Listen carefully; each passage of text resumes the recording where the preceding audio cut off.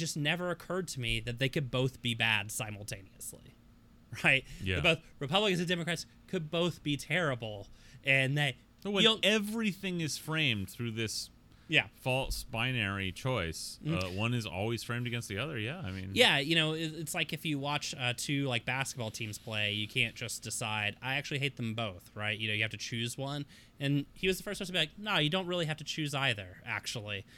And the thing was, that was a huge formative moment for me in my development. And to this day, Ralph Nader is the only president I've ever voted for. Brian, point of order. Ralph Nader was never president. Yeah. The only person running for president I ever voted for in Texas. My dad, by the way, still blames me for George Bush getting elected in 2000 because I voted for Nader in Texas. So, figure that one out. But